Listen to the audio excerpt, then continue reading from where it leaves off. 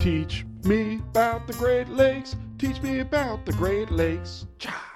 Welcome back to Teach Me About the Great Lakes, a twice-monthly podcast in which I, a Great Lakes novice, ask people who are smarter and harder working than I am to teach me all about the Great Lakes. My name is Stuart Carlton, and I work with Illinois Indiana Sea Grant over at Purdue University. And I am joined today by absolutely nobody because of a last-minute scheduling conflict. But that's okay. I can rock it solo. I can do this. I can talk by myself. Don't worry, we'll have a guest. In fact, not only do we have a guest, we have a great guest. Our guest today, her name is Dr. Sapna Sharma. She's an associate prof in the Department of Biology and the York Research Chair of Global Change Biology at York University.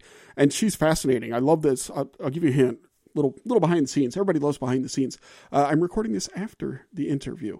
And we had a really nice conversation, I think. She's a fascinating, and the work she does spans the scale from like individual fish all the way up to these global questions. And so we're going to talk about that. How do you make that transition? We're going to talk about lake ice and its importance. And she has some really interesting things that I hadn't even thought about when it comes to the importance of lake ice. So I'm looking forward to that conversation. But first, we got a couple things going on, so let's talk about them. All right. The first is the Lakeys. Don't forget about the Lakeys. So this is our end-of-year awards ceremony, and I'm going to stop talking about this soon. So time is running out. I want you to go to bit.ly.com/Lakeys21, Likies 21, to nominate some things for the Lakeys, right? We have a lot of categories. Science Communication of the Year, Outreach Program of the Year, coolest thing you've learned listening to Teach Me About the Great Lakes of the Year. Go and nominate some for that. And today I'm going to feature, actually, one of the other ones we have is Great Lakes News Event of the Year. And we've got some interesting things in there. But the one that I want to talk about is that Great Lakes drownings are up this year. And so I put this as a little bit out there, or it's a story from earlier in the year, but it was about the number of drownings. And if you recall, we featured this water safety way back in episode 32. Episode is called What Had Been Safe Is Now Dangerous. And we spoke with Chris Hauser of the University of Windsor about the effects of COVID-19 on beach drownings. And we also spoke with Meg Dotson about water safety. We re-aired that one around July 4th holiday, episode 35. Teach me about the GreatLakes.com/35. And the reason I mention that is, today's a beautiful fall day, but people are still out at the lakes, and the weather is starting to get a little bit weird. Be safe out there, right? Please recreate in the lakes, but gosh, some of the stuff you see, these things are killer. Right? These things are really killer. And actually, if you go listen to that, literally killer, if you listen to that episode with Meg, again, Teach Me About the GreatLakes.com/35, she talks about some of what goes into making the Great Lakes such a kind of surprisingly dangerous place to swim if you don't know what's going on. If you're careful and thoughtful, great fun. But if you're less careful and less thoughtful, it can be bad. So I recommend checking that out. Teach me about the GreatLakes.com/32 for episode 32. What had been safe is now dangerous. And then teach me about the GreatLakes.com/35. The title there is Most Weather Weenies Will Probably Remember. So this is really big news. Not necessarily good news, but it is big news. Will it win the Lakey? You'll have to tune in to December to find out. And so one other thing I'm going to hector you about, this might be the last time because we're about to record it, is we have our book club coming up, right? We're reading Death and Life, The Great Lakes by Dan Egan. Death and Life in the Great Lakes by Dan Egan. And it's a really fascinating book that I've enjoyed, but we want your feedback. So here's what you can do. Call our hotline, which is 765-496-IISG. Call that hotline and answer one of two questions for us. One is, what was something that you read about in that book that was surprising? Anything surprising in Death and Life in the Great Lakes? And then the second thing is that you may be able to say, is there anything in there that you found to be enraging? We want to know, is there anything in there that enraged you? If so, go ahead and leave a voicemail about that. And either of those, if you leave a good voicemail, we'll go ahead and play it on the air. We're excited about that. So get your voice on the air, people. You can show your mom, show your grandma, show your boyfriend or your girlfriend or your partner. Everybody wants to be on Teach Me About the Great Lakes, and this is your chance to do it. So I recommend you do it.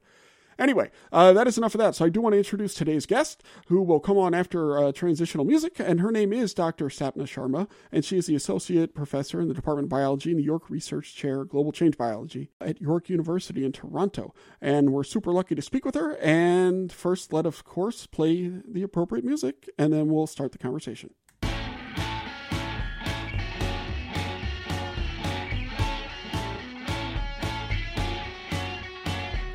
Researcher feature, a feature in which a researcher gonna teach us about the Great Lakes. All right, good. And you're at the York University in a chair in global change biology. Yep. But you got your start in like fish stuff, right? This is what's interesting about your career. As I was looking at it, looked like was that your master's thesis? Maybe I was looking at smallmouth bass assemblages. Is that right? Oh, that was my PhD. Yeah. So my master's I did on Lake Erie and walleye populations in Lake Erie, Eastern Lake Erie, and some water quality stuff back then. So did you come into that through were you like a fish kid growing up? You know, it seems like there's a couple different type of people who do fish stuff. Those who really loved fish, and those who are more interested in kind of the ecology and number side of it, and are using fish as like a test species or whatever, as a study species. Which angle were you coming from with walleye and smallmouth? I'm coming from the number side. So I've always been interested in climate change. Yeah. I remember I even did like a grade 7 science fair project on climate change back when it was like not even talked about. You're a climate change hipster, yeah. And I love numbers and patterns with numbers, so I'm like interested in it from the stats perspective. But I did my PhD and my master's on fish, and my first postdoc, one part of it was on fish, and it was veering towards more statistics. And then I went to the Center for Limnology in Wisconsin for a postdoc, and they just got me off fish and hooked onto limnology. And get hooked on limnology, not on fish, right? Yeah. So then how did you get fish originally? Was that that's what was available to because my master's is in fisheries biology, actually. I'm a social scientist now, but I really liked field trips. And so there was a master student position available after I was an English major of all things. And so I just took that and was like, sure, what the heck? I'll go do fish stuff for a bit, I guess. So was it available or how'd you get started with that? I guess so the master's project I did was in combination with the Ministry of Environment in Ontario. And it was like, had a water quality angle to it. I grew up like close to Lake Erie and in one of the tributaries, the Grand River. I grew up on the Grand River. And I thought, oh, okay, well, this seems like it could be useful working like with the Ministry of Environment, working on water quality and fish. It just seemed like there were other projects I was exploring for a master's, but this seemed like the most useful kind of. Oh, so you had it down from like day one then, even going into your master's, that you had kind of this trajectory in mind of looking for something to be useful. Well, I come from an immigrant family, so we don't do things just for fun. So do you feel like that's been an influence then? Is sort of that we don't do things for fun? Well, why not? I guess. What is the? I meant, that was just a joke. No, but like I like numbers, and I wanted, I did want to get a job after I got a master's. So I really liked behavioral ecology, but I couldn't see myself getting a master's in behavioral ecology and chasing squirrels afterwards, which is what I did during my undergrad. So I was trying to be a bit more pragmatic. And then it really was like the statistical ecology end of things that interest me. So then you have moved to much large. So you started with like smallmouth bass assemblages, right, in small scale areas, and you've really moved much bigger scale really quickly. It seems like to me. If you look at your Google Scholar, which I assume contains at least most of what you've done, like it's like smallmouth bass, and then within 2 years you're on these global sized projects already, practically. So was that was an intentional thing by you to try to do bigger work, or was it just kind of following a thread? Yeah. So like I said, I started off with walleye in Lake Erie. And I remember going through the review process, and the comments were typically like, oh, this is just one part of one lake. Is this really a widespread issue or whatever? And I thought, okay, well, during my PhD, I thought, okay, I need to get more lakes then if I'm going to do this. And so then I started looking for data, and I found 20,000 lakes in Canada that I found. Fish community data for water temperatures and all that. And I thought, okay, well, 20,000 lakes seems like a good number. It's bigger than one. And so actually, I was totally doing big data before it was cool. And I did it all by hand. So I didn't do it like I wasn't coding. Right. You weren't like hitting the API for access to this stuff. How do you do 20,000 lakes by hand? What did you have to do? Well, I had to go through like people's drawers and Oh, no. go through their paper sheets. Some of them would say, hey, you can come over and go through our drawers. And then I would digitize it for them. So it's sort of a win-win. And, other things like I would just manually put it all together. But it worked. It took some time, but it worked. And that was where I started doing some of these, like it was more Canada. So the smallmouth bass work is Canada scale. And then from there, it's like, well, why limit myself? Go bigger.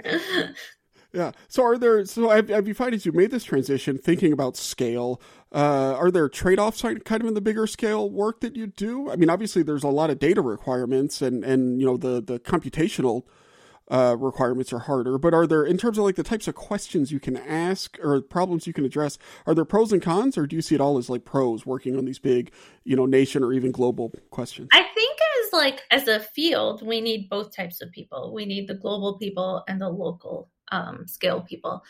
But for me personally, as a scientist, I prefer the global scale because, as I said, I'm really interested in patterns and drivers of change. And, you can understand in one lake what might happen, but you get a much broader perspective of like how different lakes work. How are they, a lake in Scandinavia and a lake in Wisconsin might be behaving very similarly.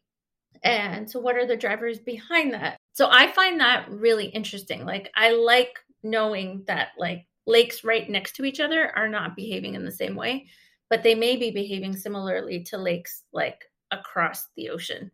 And I find that pretty interesting. I also feel like for me, I like working on different topics. So you probably noticed that about me, that I don't just work, I just don't work on fish. I don't even just work on lake ice. Lake ice is my favorite thing that I do, but I work on water temperatures and water quality and ecosystem dynamics and fish because I think that's just the type of person I am. Like I just need to keep doing different things and trying new things and trying to uncover some of the general patterns.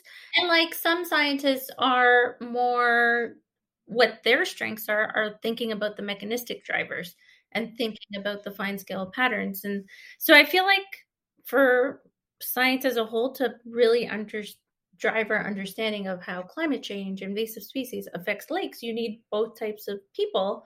And I figured, why don't I just do the thing that I'm happy doing? Yeah. No, that makes a lot of sense.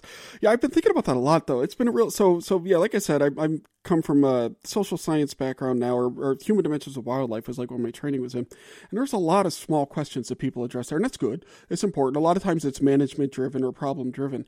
But when I talk to people who do your kind of work, I'm always like, there's got to be a bigger scale approach that we could be taking. Mm-hmm. But making that leap, frankly, I can't, I struggle to do it, to think about broad questions that are field relevant to me. So I'm really impressed that you made that sort of move, although it sounds like you were kind of planning it from the start. It's just something that I find so interesting. The other thing that I get to do with all this large scale work is I get to talk to a lot of different people and learn about their local systems and meet different people who might be contributing data. And that's something I enjoy. Like I'm an extrovert. I like talking to people and I like hearing their stories and their backgrounds and stuff like that. So that's a way for me to incorporate that into my research rather than just being behind the computer. Or you see, there's the difference is almost all social scientists are horrible introverts who have a deep-seated mistrust and hatred for all people. I think a lot of scientists are too. Yeah. But I'm definitely, this pandemic has been challenging, I think, for extroverts because we're... Yeah. I imagine it has, yeah. So with your kind of work, it's a lot of data analysis. Is there a fieldwork component, or is it largely downloading stuff? I don't want to, I'm sorry, I don't mean like, is it largely stuff that you can get data from elsewhere, I guess? Yeah. Well, a lot of the data I do get there's, some people have done field work, right? So I might not have gone to the field with them, but they did. And they might have collected data for their 3 lakes or something, but their 3 lakes become part of my thousands of lakes. I get a lot of data actually just by calling people, emailing. I feel like that's my field work. It's that human connection. You are a social scientist in some ways. Yeah, I think social scientists would call that field work. And then some of it is like scraping the internet and papers and stuff like that. So then have you found a slowdown related to the pandemic, or has it still been pretty much full speed ahead since you don't have to go out into the field anyway? It is, well, a lot of my research was done online before anyways, when you're working with people from all areas of the world. So that part has just continued. There's been slowdowns obviously related to the fact that, I have a child who hasn't been in school. I'm very aware of those slowdowns. Yeah, exactly. So I think anyone who's a parent has experienced slowdowns during this pandemic, but there have also been more fun. Yeah. So is this driven not the pandemic, but thinking about all the work you do when you're calling people and getting data? I see a couple things out there where you've actually, assembled databases that are available to other researchers now, right? Is that all related to that same interest in just asking big questions and maybe even the struggle that you had in graduate school to find stuff? Did that make you want to then put more things out there for other scientists, or what led to that? Yeah, I think it's like important for so many different reasons to make it available, because for me, like, I feel like as a field, someone who studies climate change and climate change impacts, we really need to benefit from all sorts of different people and perspectives and experiences tackling these questions if we're going to actually get to an answer for society on how to mitigate like these climate change impacts. So for me, it's important to get data out there, because that means more people will be thinking about it in different ways. We can, as a field, we will make some improvements. And secondly, for me, it's also an important equity issue, because, if you're not part of that boys club, you may not have access to data. And you do not have access to the same amounts of data. And so from an equity perspective, I think releasing data open access makes it available to anyone. That's fascinating. I hadn't thought about it in quite those terms. We talk about that a lot. So we fund some research at. I don't know if you know much about Sea Grant programs. You're in Wisconsin, but you're up in Toronto where we don't have them, of course. So part of what we do is we fund research. We have research competitions, and everything has to be matched 50%. 50 cents on a dollar. That's part of our legislation, our federal legislation. And we talk a lot about how that's an equity issue also, in that the people who are most likely to have the ability to match that are going to be the people at the major research universities, and who are going to be disproportionately look like a cleaner cut version of me, essentially, right? So we talk about. I hadn't thought about data that way. Do you find within your field? So in my field, making data available is rare, and I think I hadn't thought about the equity, but I think it's an issue in terms of scientific integrity and all sorts of other things. In your field, is it more common to make that stuff available, or are you kind of a trailblazer there in the same way you're a trailblazer on climate change and big data and stuff like that? It's not common, but there is a movement towards it. I think in the US has been the gold standard on making data available. In Canada, we are terrible. So actually, very few of my projects actually focus on Canadian lakes, because they're open access data and data sharing is not as easy here as it is in the US. And so I feel like it's important to lead by example. And also, there has been, hear a lot of people say, well, I can't share my data because I was going to write a paper on it, and now somebody else is going to write this paper on it. But I think being in Wisconsin at the Center for Limnology, which hosts the North Temperate Lakes LTR, they really stress the importance of sharing data as soon as it's available, because, if you're going to be working on it, hopefully you're going to be collaborating with others who want to learn more about what this data mean. And regardless, you're still making a contribution to the ecological, like, our society. So for me, I don't really buy that argument. It seems easy, right? Right, to say that that's like a nice, easy default position, or a lot of times, IRB won't allow it. And IRB will allow it usually. You just have to be thoughtful about it. So yeah, no, I hear you on that. So let's talk a little bit more in more specifics about your research. So you say that you've done like a lot of work on lake ice is what you're passionate about, right? And we've had a conversation or two about lake ice before, but I don't know a ton about it. I'm from the South. We don't, the only ice we got is in the refrigerator. So lake ice, this comes to the Great Lakes during the winter, right? The colds of winter, they turn the lakes partially, I don't think, none of them get totally encased in ice, but a lot of ice, right? And that's changing. So why is that's an important part of the cycle, is my understanding. Is that correct? And if so, what's important about that?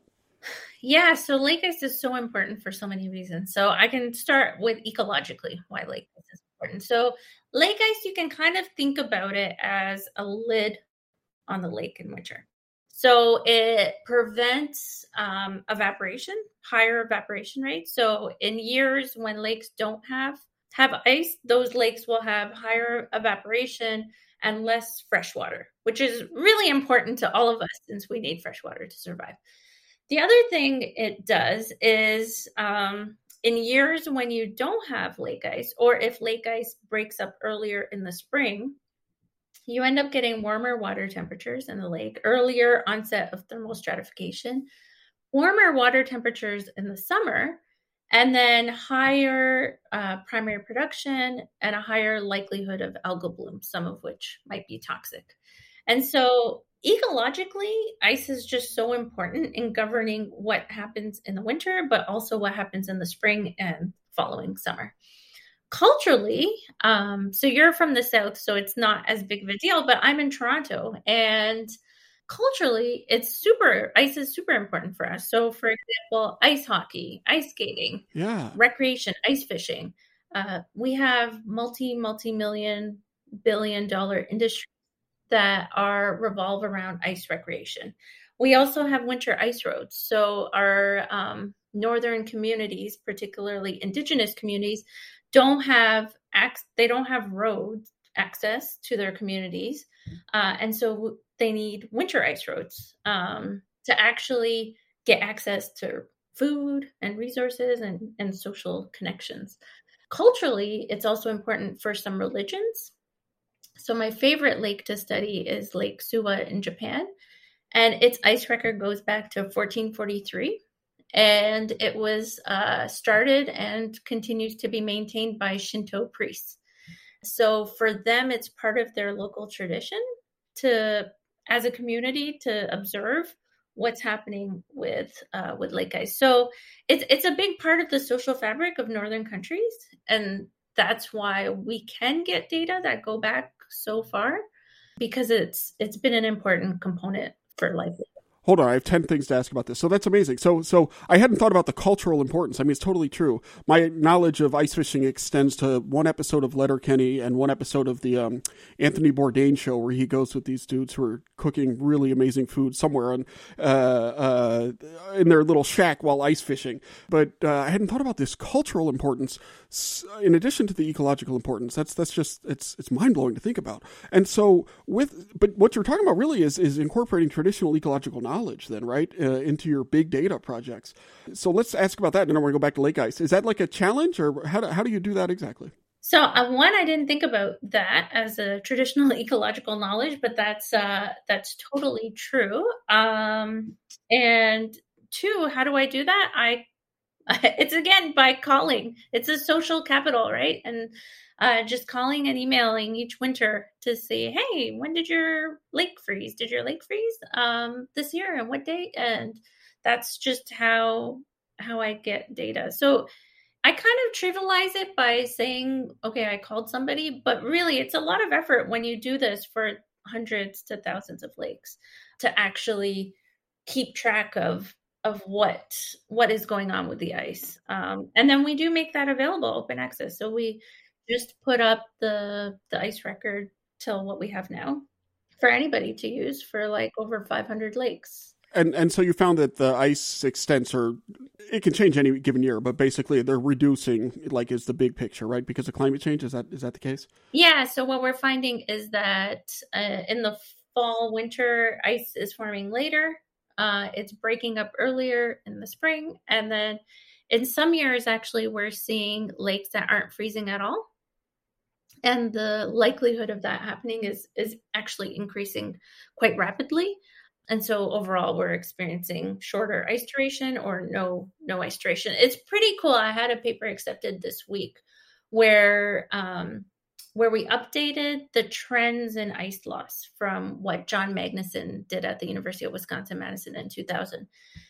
And adding 25 years worth of more data is just mind-blowing, because we're seeing the trends in ice loss about 6 times faster in the last 25 years. So in terms of shorter ice duration. And for example, Lake Superior, you're talking about the Great Lakes. So we've been following the ice records from Bayfield Bay and Lake Superior since 1867. Since that time period, there's been over 2 months less ice cover. Lake Superior, which is, in a pretty cold place, since 1997 has not frozen 4 times. Wow. So we're seeing really, really rapid changes of warming. And we're seeing this in other large, deep lakes as well, or as lakes in the southern part. So, I mean, not 4 times. That's like 20%, almost 20% of the time since 97 that it doesn't freeze. Wow. Is that right? Did I do that math? Yeah. Close enough. And, that's wow. That's something else. So the effects of this. So then I can surmise is that all those things we're talking about that are the value of lake ice, those are affected in different ways, right? Both the ecological impacts, the social well-being impacts in terms of changes in weather, but not at least cultural things too, which I hadn't thought about. And we're starting to look at economic impacts too. So, for example, an ice fishing tournament in Minnesota will bring in $800,000 to a small community in a weekend, which those tournaments are increasingly being canceled with warmer winter. Yeah, I can imagine. Oh, geez, that's horrible. And then, but a lot of this is baked in at this point. I mean, so, when you talk about climate change, right? Climate change, if it'll never be solved, but how much of this is baked in and it's just the way it is, or how much of the, what option, well, not options, but how bad is it going to get and what can we do and what can we still stop from happening, I guess would be kind of a way to think about it. Yeah, so we've been doing a lot of forecasts into the future of how climate change may affect ice in the future. And if we continue on a terrible path of increased greenhouse gas emissions, we could see about 5,700 lakes permanently lose ice cover. And so permanently losing ice cover has huge, huge consequences on the freshwater supply and the water quality of the lakes. If we mitigate greenhouse gas emissions by 2030s, we estimate only 179 lakes. Because ice is so sensitive to air temperatures, and air temperatures are so sensitive to greenhouse gas emissions. And that's why ice is so awesome to work with, because it integrates the weather and climate so well. It's clear you need to mitigate greenhouse gas emissions to preserve ice cover, which will consequently preserve our freshwater supply. And so that, those are big scale things. Those are things that have to do with, voting for the right people. And I, of course, as a public employee, will not tell you how to vote, nor should I, in fairness. But right, there are choices you can make, right, in terms of if that's important to you, who to... and getting involved in the democratic process. Getting involved in the democratic process. Yep. Yeah. Getting involved, period. Voting with your dollars counts a lot, too. Yeah. Well, that is scary, but it's fascinating work that you're talking about here. And I noticed actually looking at, we've spoken with one of your co-authors before, Maria Dietrich, I believe is her name, about this paper you did, Scientists Warning for Humanity, looking at, what all these big lakes can tell us about our condition. So if you had to say, your work kind of in sum, what is the big theme of your work lately in terms of what it's telling us about, lakes in general, the Great Lakes specific, whatever you think? That's a good question. I would say what I've learned is that we're at a critical tipping point right now, where our ecosystems are changing. They're changing pretty rapidly, and the consequences of which are much more extreme than just thinking about ice in general. It's like freshwater quantity, water quality supply, cultural changes. We actually even documented number of drownings of people through ice. So human health. And we have a lot of data to support the fact. This is a great thing about working on large scales and working on different topics, because you can get like an overview, right? Like we know that all of these factors are changing, and they're changing rapidly, especially within the last quarter century.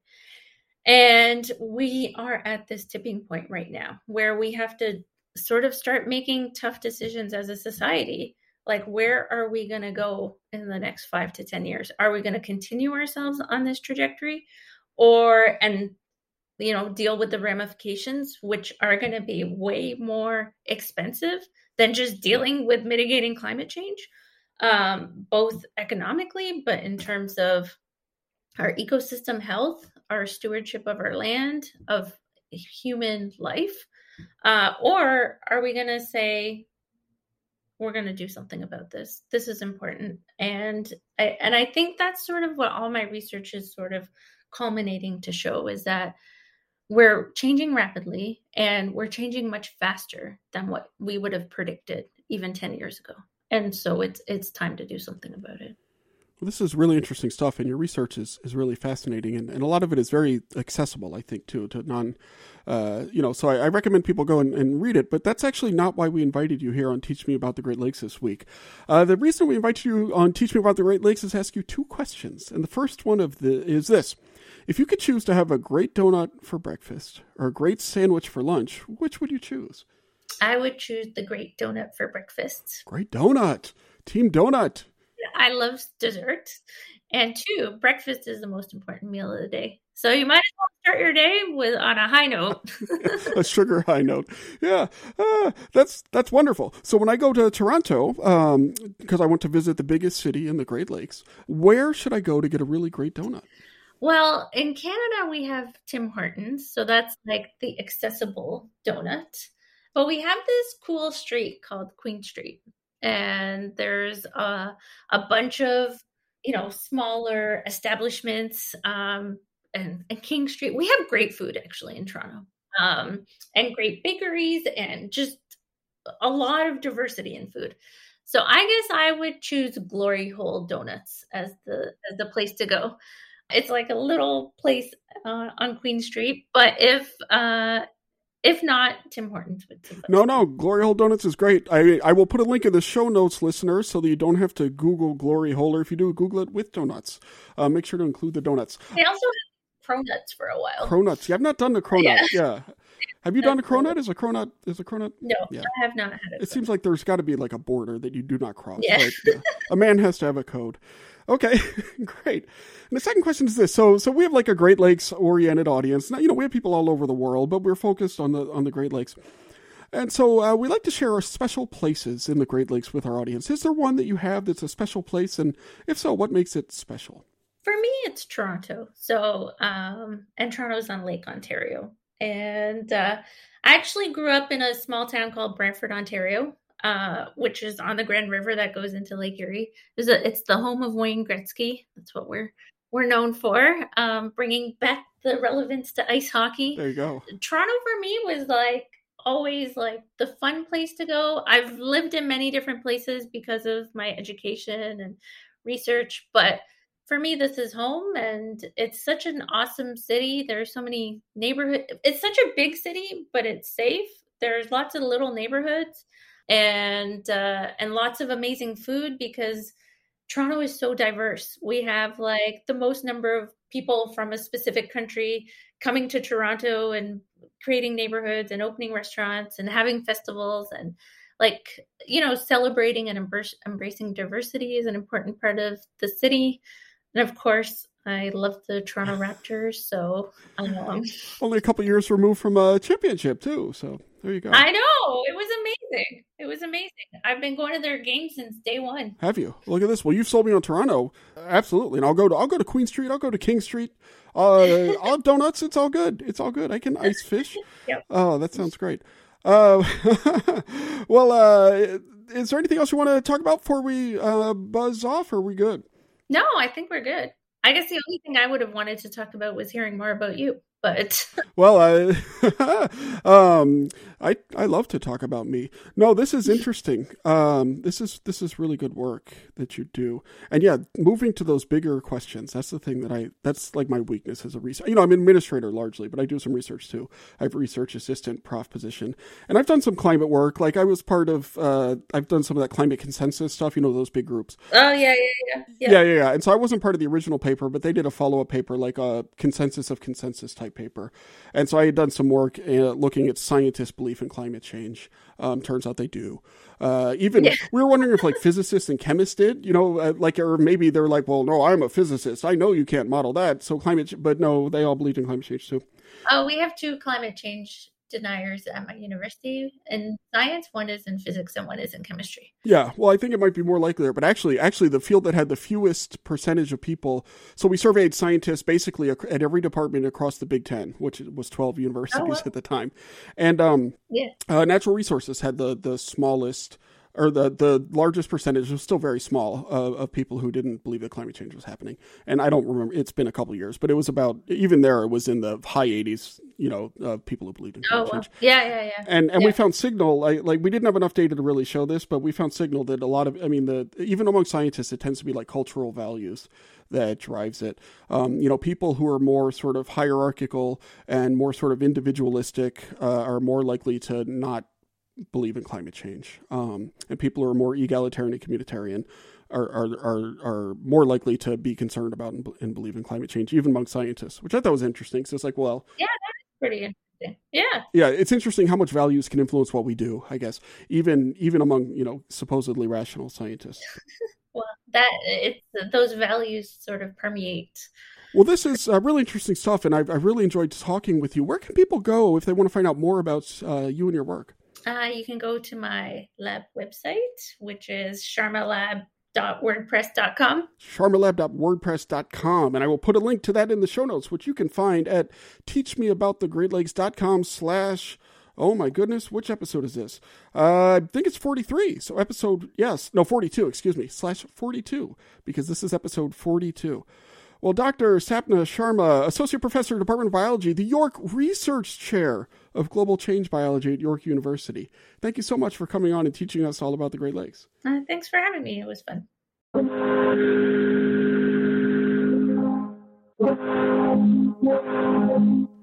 Well, that was a really great conversation. I hope y'all enjoyed that. She is a clever woman. And I think it's, when you look at the breadth of what she's done and how easily she scaled up from, individual fish populations to lake-wide assemblages to all the way to, really working on global issues related to climate and whatever. It's very impressive, the person who can do that. And then on top of that, the way that she's a real leader in terms of thinking about equity and diversity, and also thinking about making public data available to the public. Really impressive. So I am super glad to have been able to speak with her. So again, I would like y'all to take a minute. I haven't asked this for a while, so if you have a minute, why don't you give us a rating or review? You can just go in your podcast app or whatever, just give us a 5-star review. And if you have already done that, thank you for that. Give us another one. Who cares?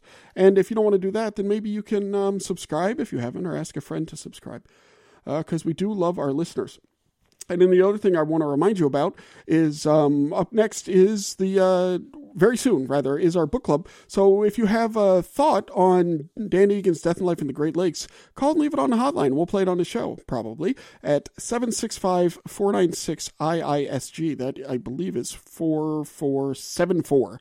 And answer one of these 2 questions. First of all, what was the most surprising thing in Death and Life in the Great Lakes to you? Or secondly, if you instead would like to tell us what is the most infuriating thing in Death and Life in the Great Lakes. You want to hear what surprised you or what infuriated you? Leave that on our hotline at 765-496-IISG, and we might play it on the show. And with that, I will do the thing, and then we'll do the thing. Let's see. Here we go. Teach Me About the Great Lakes is brought to you by the fine people at Illinois Indiana Sea Grant. We encourage you to check out the great work that we do at iiseagrant.org or at ILIN Sea Grant on Facebook, Twitter, or other social media, such as Instagram, or as I call it, Insta. Teach Me About the Great Lakes is produced by Hope Charters, Carolyn Foley, Megan Gunn, and Renee Miles. Ethan Chitty, he is our associate producer and our fixer. Our super fun podcast artwork by Joel Davenport. The show is edited by the amazing, awesome Quinn Rose, and you should check out her work at aspiringrobot.com. Hey, do you have a question? Maybe a comment about the show? Why don't you send us an email? Teach me about the Great Lakes at Hotmail. Nope, not at Hotmail. What is this, 1998? Teach me about the Great Lakes at gmail.com.